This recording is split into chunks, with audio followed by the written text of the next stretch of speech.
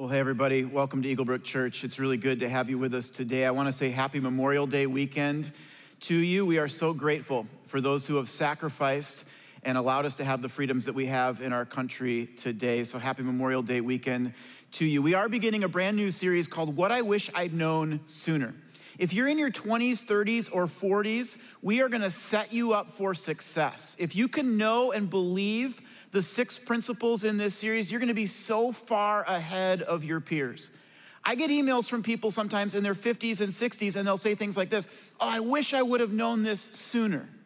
But what's interesting is that they're never saying that in a negative way. It's always very positive. They're grateful that God has finally revealed this to them. So if you're in that age range, we are going to try and help you avoid the major pitfalls that people go through in midlife. And if you're in your 70s or 80s, I am telling you, God is not done with you yet. There's always time to learn something new and to let God in. In fact, today's message is titled, "No One is Too Far from God." There is not one person watching right now who has sinned too much or ignored God for too long. When my son Jasper was just 2 years old, I took him with me to one of my other kids' school conferences. And as we were leaving the conference, my older son made a joke to his teacher. He said, "Oh, Jasper's such a troublemaker." And the two teachers kind of laughed, and I laughed a little bit, and we got out to the hallway, and I looked down at my 2-year-old son, and he had the saddest look on his face. And he said, "Dad, that hurt my feelings." And there was other people around us in the hallway, so I kind of pulled him into a bathroom, and I got down on his level. And I said, "Buddy, I love you no matter what." I said, "You are a good boy. Even when you don't listen, I love you because you are my son." And sometimes you don't know what a 2-year-old understands at that age, but he leaned in and gave me the biggest hug he had ever given me before. And that's where we sat, holding each other right next to the toilet, having one of the best father-son moments that I can remember. I wonder today if God wants to say to some of us, "I love you no matter what." That Jesus Christ came down to our level. That's what he did. He left heaven, he took on human flesh, and he came down to our level. And he didn't say, "Oh, you got to clean up your life first. Once you get your act together, then maybe, I'll give you some attention." No, he said, while you are still sinners, Christ died for us. That God may be looking at you today and saying, "I love you because you are my son. I love you because you are my daughter." Many of us would love to believe that that's true, but yet there's still something inside us that goes, "Not me." I mean, I got pregnant when I was a teenager. I've been divorced not once, but twice. I'm an addict. I have anger problems. My kids aren't speaking to me right now. I don't go to church as much as I should or know the Bible very well. I just don't fit the mold. Years ago, I brought my family to visit a different church, and I don't know why I had this impression, but I had the impression that everybody who went to this church was real strict, and they were kind of super duper Christians. And so we sat down for the message, and I looked around and I realized that all the other little kids were somehow trained to sit quietly and listen to a 45-minute message about how the nation of Israel was restored after the exile. My kids were not trained to do this. My oldest son was 3 years old at the time, and he had snuck in some pirate toys. And he was actually doing pretty well. He was sitting there playing with the pirate toys, but at one point he looked up at me and he goes, "Dad, Jack Sparrow just cut Billy Bones' head off." And he said it so loud that people around us could hear it. And I was so embarrassed. I remember thinking, yeah, just like the Israelites who didn't believe in Jesus were cut off from the vine, right, son? You ever felt that way before? You ever gotten around a group of Christians and thought, "I don't belong. I don't belong with these holier than thou types. I have so much sin in my life and their life just seems perfect. I mean, I've sinned so much, I don't think God could ever show me mercy. I've ignored God for so long that he's never gonna wanna use me to make a difference in this world. I feel so ashamed, I feel so guilty. If you've never felt that way, I'm guessing you will at some point. I even feel that way as a pastor sometimes. I mentioned this before, but a few weeks ago, we were in a series on marriage. And my wife and I got in one of the biggest fights that I can remember. So here we are in a series on marriage, and I'm up front speaking, here's what you need to do in your marriage. And we get into this big fight. And Sarah and I talked about it the next morning. We thought, what if our kids or people in our church had heard us speaking to each other like that? How embarrassing would that have been? So it's not just when you first put your faith in Christ that you need to be reminded of this. I need to be reminded every day that no one is too far from God. I get this idea from 1 Timothy chapter 1. In fact, this series that we're in, we're gonna go through a book in the New Testament called 1 Timothy. And so just to give you a little bit of background, 1 Timothy was written by a guy named Paul. And he wrote it to this man, Timothy, who was a younger person. Some commentators believe that Timothy was actually a teenager. And so Paul had become a mentor of sorts in his life. And now Paul is writing what you could call a what I wish I would have known sooner memoir. Look at what he says to Timothy in chapter 1. He says this, here is a trustworthy saying that deserves full acceptance. Christ Jesus came into the world to save sinners, of whom I am the worst. Paul wrote half the New Testament. He wrote Romans, Ephesians, Philippians, many other books. He was a former Jewish religious leader who ended up coming to faith in Jesus Christ, and he went all throughout the Mediterranean world, telling people about Jesus and planting churches. In light of that, does it surprise you that he refers to himself as the worst of sinners? Everything I just said is true. He wrote half the New Testament. He planted churches all throughout the world. But here's what's also true. When Paul was a Jewish religious leader, he had a reputation for killing Christians. He would track them down, beat them, stone them, imprison them. He was on his way to do more of that when he saw a bright light from heaven, and Jesus Christ spoke to him in a vision. If ever there was a man who would go, you know what? God's not gonna want anything to do with me because of my past, it would have been Paul. And yet here he is, and he's saying, hey, here's a saying that deserves full acceptance. Christ Jesus came into the world to save sinners, of who I am the worst. Notice that he says, this is a trustworthy saying. A saying is something that more than one person can say. So when Paul says, here's a trustworthy saying that deserves full acceptance, Christ Jesus came into the world to save sinners, of whom I am the worst, each of us ought to be nodding our head going, yeah, me too. Sin is the great equalizer. I've had people say to me before, you shouldn't talk about sin in church because it will kind of turn people off. And I always think, are you kidding? Sin is one of the few things that every one of us has in common. We all sin.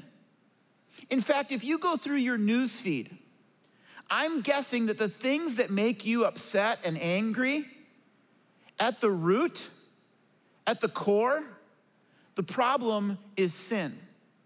We think the problem is some politician or political party. We think the problem is some church leader or somebody else who did something or didn't do something. But at the core, the problem is sin. Go through your newsfeed. Corruption, greed, racism, sexual harassment, murder. 620 Christians have been murdered in Nigeria since the beginning of this year. And it doesn't even make your newsfeed. It's like people don't even know it's happening. Sin is the great equalizer. It's something that we all struggle with. And it's not just in your newsfeed that we see sin. We see it in our homes. We see it in our kids. We see it in our spouse. And if we're self-aware enough, we will see it in ourselves. But notice here what's true about sin. The consequences of sin may differ, but the penalty is the same. The consequences for your sin may differ. For example, the consequence of stealing a piece of gum is going to be different than the consequence for stealing a car. The consequences of sin may differ, but the penalty is the same. Romans 6:23 says this, the wages of sin is death. He doesn't say that the wages of big sins is death. Some of us would like to believe that. We would like to believe that we're gonna go to heaven someday because we're a good person, that there's some righteousness that we've achieved. But he doesn't say that. He doesn't say if you've avoided these 3 or 4 sins, then I think you're good, the rest of them we'll just kind of overlook. He says the wages of sin is death. So when Paul says, here's a trustworthy saying that deserves full acceptance, Christ Jesus came into the world to save sinners, of whom I am the worst, we all ought to be nodding our head going, yeah, me too. We've all done things that are judgmental, prideful and lustful. It's not just some celebrity, it's us that's done that. We've all lied. We've all hurt other people. We've all ignored God or disobeyed God. We've all sinned. We've all tried to cover up our sin, hide our sin. And yet look at what Paul says to Timothy in the very next verse. He says to Timothy, but for that very reason, the reason that I am the worst of sinners, I was shown mercy, so that in me, the worst of sinners, Christ Jesus might display his immense patience as an example to those who would believe in him and receive eternal life. You have a story to tell. Our divorce care ministry is led by people who have been through a divorce, and God has healed their heart.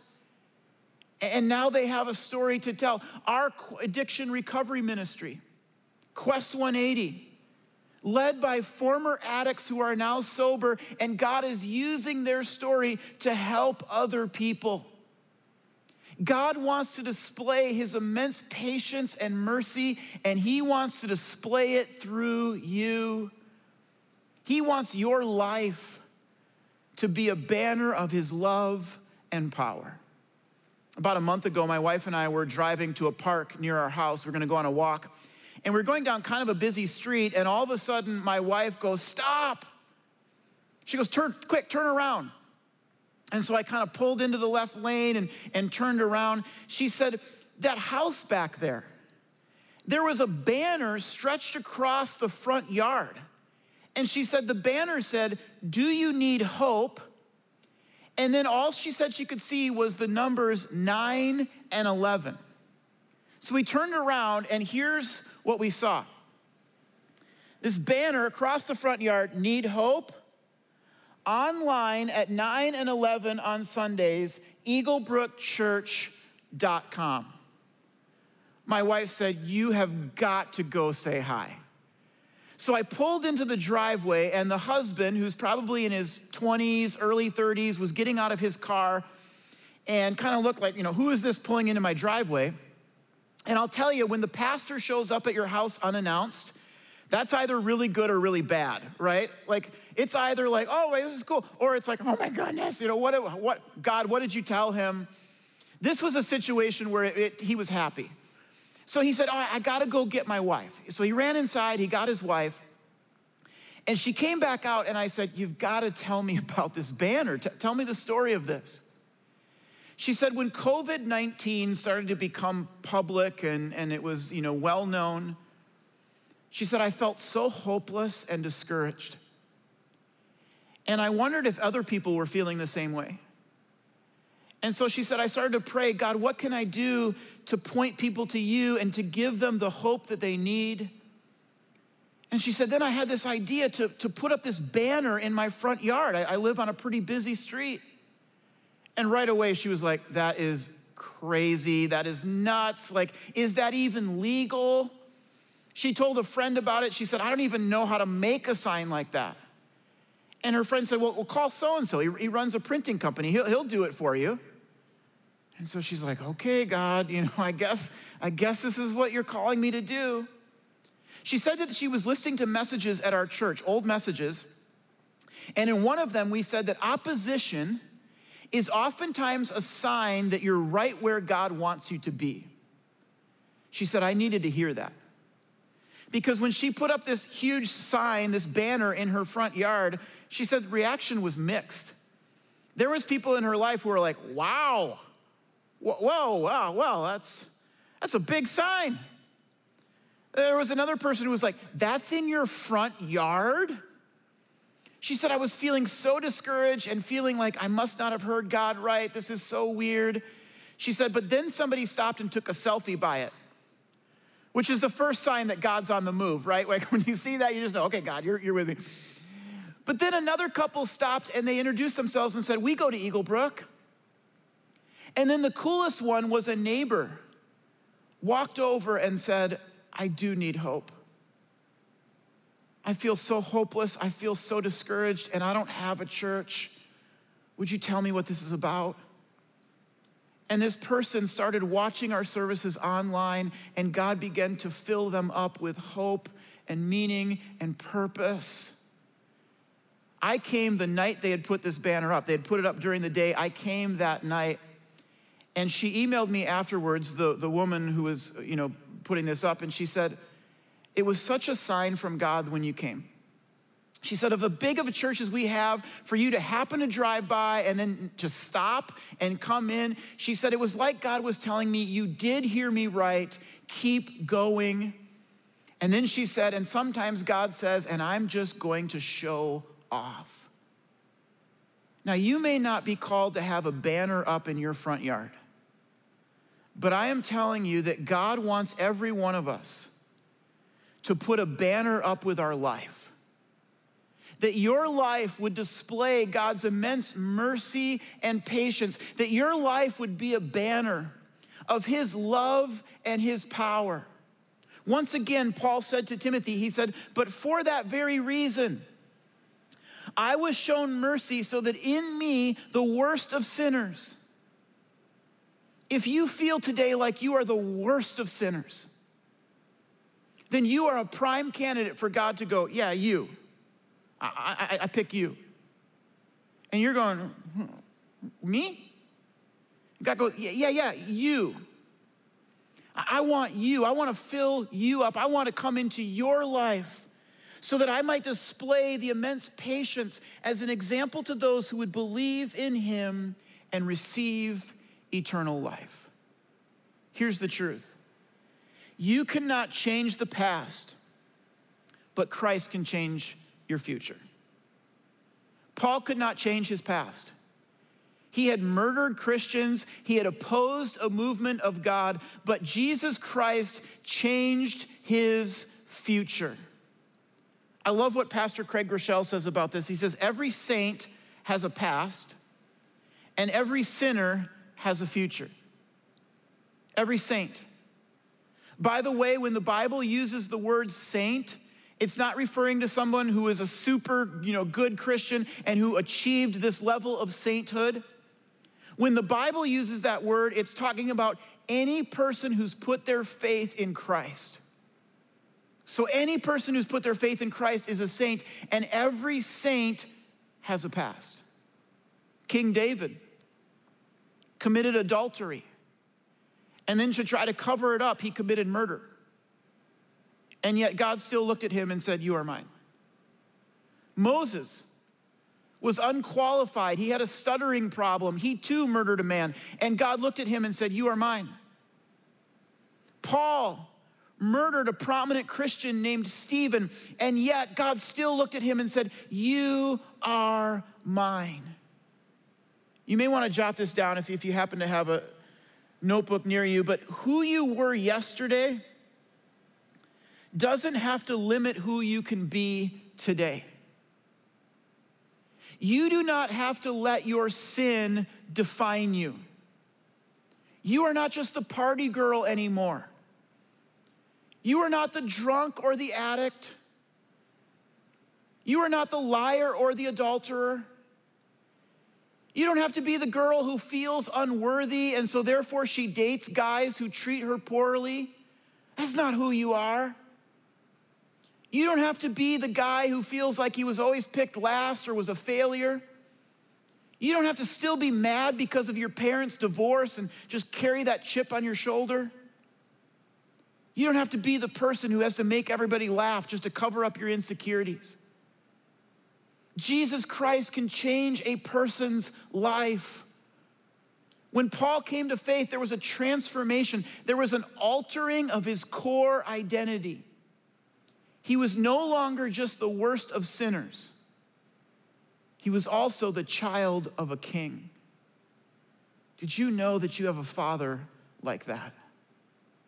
Walt Disney, according to his daughter Diane, who wrote a biography about him, tried to live as normal of a life as possible. In fact, when Diane went to kindergarten on the first day, 5 years old, she introduces herself. She says, "My name is Diane Disney."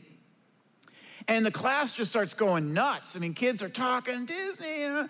And she kind of looks around, not knowing what's going on. And so the teacher says, "Well, what's your father's name?" She said, "Walter." The class was like going nuts, like Walt Disney, and the teacher. And Diane looked at them like, I don't get it. And the teacher said, "Have you ever been to Disneyland?" And Diane said, "Yeah, we've been there a lot of times." She said, "Disneyland, Mickey Mouse Club, I'm pretty sure your father owns all of it." Diane said, "I had no idea." She went home that day and Walt Disney was sitting in a chair reading his newspaper. She walked in, ripped the newspaper out of his hands, and she said, "You never told me you were Walt Disney." Diane writes in her biography, "I walked around for days, stunned at who my father was." Do you ever walk around stunned at who your father is? Many of us walk around discouraged about our circumstances. We're despondent about the future. We're anxious or stressed about something in our life. But do you ever take a moment and just pause and be stunned by who your father is? Look at what Paul writes to Timothy in the very next verse. He said, "Now to the King eternal, immortal, invisible, the only God, be honor and glory forever and ever." Your father is a king. He rules over the entire universe. Your father is immortal. There's never been a time when he ceased to exist. There's never been a moment when God began to exist. He always has been, he always will be. He will never die. He is immortal.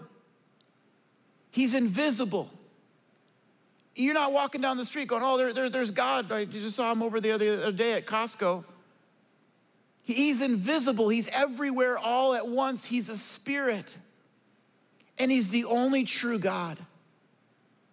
And he deserves honor and glory forever and ever. When I was reading this section of 1 Timothy in my Bible, I wrote in the margin, "Know who you are and know who God is." If you know those two things, if you know who God is and you know who you are, you will not be shaken in life.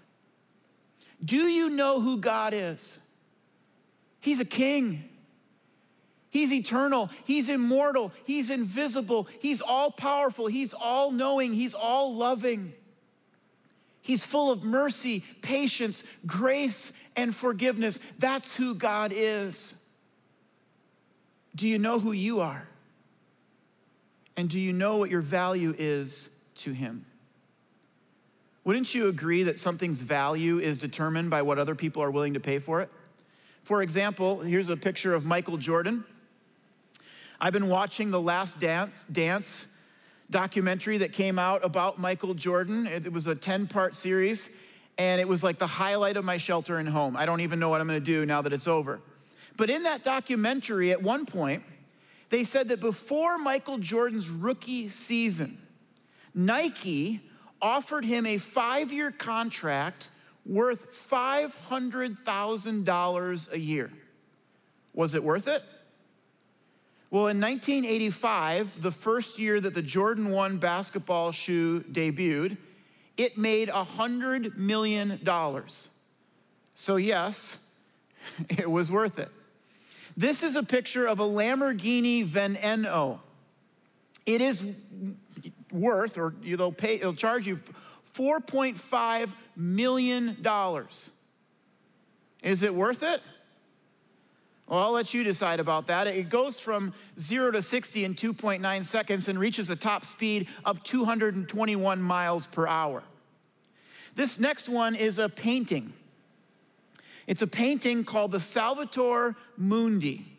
It was done by Leonardo da Vinci, and it was recently purchased by a Saudi prince for $450 million. Was it worth it? Not to me, it's not. That's creepy Jesus. I didn't even know that was Jesus the first time I saw it. I thought it was a woman with a mustache. And no offense to women with mustaches, but that's creepy Jesus. I don't want to wake up in the morning and have that painting in my bedroom. You know, you wake up in the middle of the night, you're creepy. You go downstairs to get a snack, and that's over the fireplace. Like, oh, my, creepy Jesus looking at me. But here's what's interesting about this painting. They did a study on it after it was purchased by this Saudi prince, and French experts found that it might be a fake. Might have spent $450 million on something that's not real. But here's my point. Wouldn't you agree that something's value is determined by what other people are willing to pay for it? With that in mind, what's your value? Well, to other people, I don't know, but to God? 1 Peter chapter 1 says, "For you know that God paid a ransom to save you from the empty life that you inherited from your ancestors." He means that Adam and Eve and every human being after them has sinned. And sin leads to an empty life. Some of us know what this is like right now. You just feel empty. I'm telling you, God paid a price to ransom you from that. And it was not paid with mere gold or silver, which lose their value. It was the precious blood of Christ, the sinless, spotless Lamb of God. God ransomed you with a price. Not $450 million in gold. That will eventually lose its value. He paid for you with the blood of his precious Son, Jesus Christ. Paul echoes these words to Timothy. He said, Christ Jesus came into the world to save sinners. Elsewhere, Paul in Romans 5, he said this, God demonstrated. He showed. He didn't just say, oh, I love you. He displayed it. He demonstrated it. He demonstrated his own love for us in this, that while we were still sinners, Christ died for us. That is how much God loves you. No one is too far from God. I want to show you the story of a man named Jason. This past Easter, we told the story of people whose lives have been transformed by God. We had them walk out and they would show what their old life was like on a cardboard, and then the light would shine through and you would see what their new life was. And I wanted you to see a little bit more of his story because it's incredible what God can do in a person's life. Take a look. My name's Jason Rosandich. I'm almost 52 years old. Long story short, February of 1987, I was down in Fort Benning, Georgia, the United States Army Infantry Basic Training Camp, and started a 4-year commitment to the United States Army and Infantry. When I got in, I was proud. Gave an oath to my country, and that oath will never have an expiration date. August 2nd, 1990, Saddam Hussein invaded Kuwait with the National Republican Guard and Iraqi Army. 15 days later, I left for Saudi Arabia for Operation Desert Shield. I was in an armored unit. I was actually a mortarman, clearing foxholes, processing POWs, some interaction with small arms fire with some of the National Republican Guard. I have seen violence unlike any other. I spent approximately 12 to 14 days on a burial detail that we cleaned up the battlefield. And it's this bad. And I guess at 18, you never thought about the mental consequences, the psychological consequences.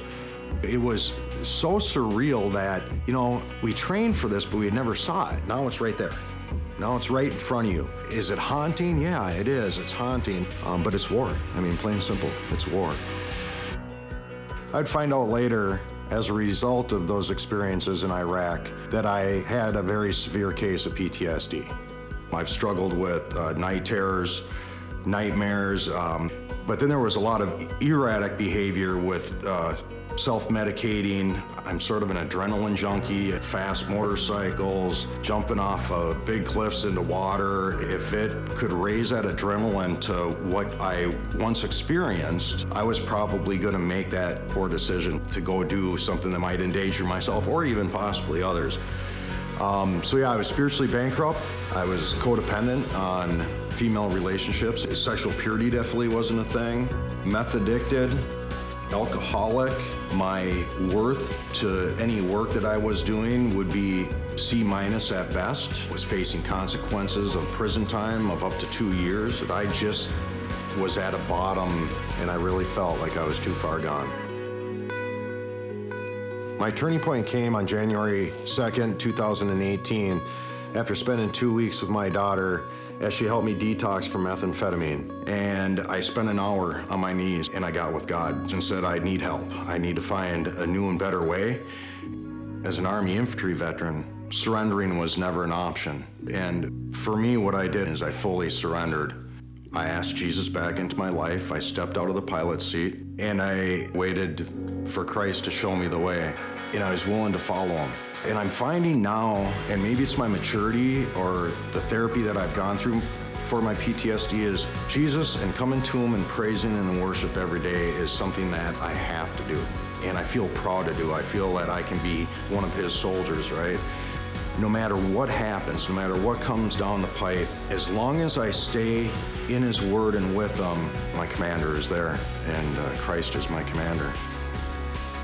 This is a growing relationship, and you may sort of sense my uncomfortableness because I still question if I'm getting this right. I still feel like I'm so much of an infant.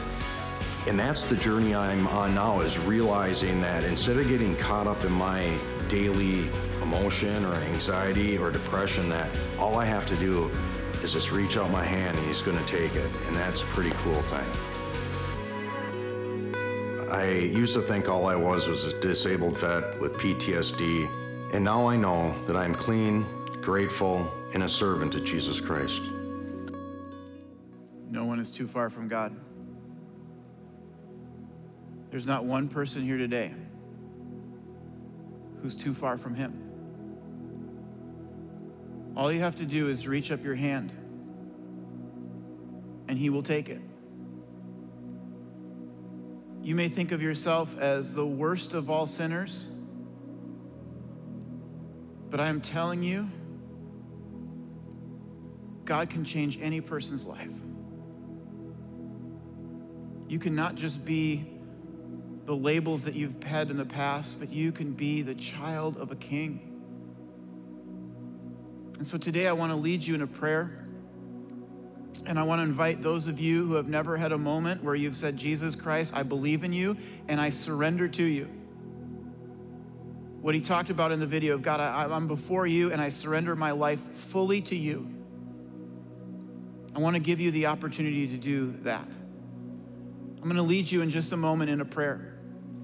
And if you pray this prayer with me, would you just take a moment to let us know about it? Would you text the word 55 or the numbers 555? Text the word begin to 555-888. Or if you're on Facebook or one of our social media, you can just comment begin down in the chat. And we want to give you 12 weeks worth of free resources to put those in your hands so that you can begin this relationship with God. I truly believe that no one is too far from him. I truly believe that all you have to do today is reach up your hand and he will grab it. And there is hope and there is life available in Jesus Christ. And so let's pray together. God, right now, there might be people watching this who say, God, I need you. God, I need you. I feel so far from you. But God, right now, they are lifting up their hand. They are surrendering their life. And God, I pray that you would save them and forgive them. God, right now with me in the quietness of their mind, they're just gonna pray, Lord Jesus, I confess that I am a sinner. I ask that you would forgive me. I ask that you would save me. I believe that Jesus Christ died on the cross and rose again so that I too might have eternal life one day. But God, right now in this moment, I am surrendering to you. I am surrendering my whole life, my whole heart, and I am surrendering it to you, Jesus Christ. God, for the rest of us here today who maybe have prayed a prayer like that, but still have moments where we feel so far from you, I pray we would reach up our hands today, that we would reach up for the hope and the purpose and your presence that is available to us every single day. God, we love you so much and we pray it in Jesus' name, amen. Hey, if you prayed that prayer with me, we are so proud of you. I really, truly believe that Jesus Christ can change a person's life. He does it all the time. And so you are on a whole new trajectory in your life right now. Next weekend, we're gonna continue in this series, What I Wish I'd Known Sooner. We're gonna talk about what does it mean to be a leader. You might be surprised that you are a leader. You may not think of yourself as a leader, but if you are a parent, you're a leader. If you are a person who your peers look to, if you're a middle school student, high school student, you are a leader. If you own a company, if you work in a company, if people report to you, you're a leader. So many of us are leaders and we need to get better in this area of our life. Paul talks to Timothy about it. We're gonna talk next week about how to become a better leader. We'd love to have you join us for that. We'll see you then.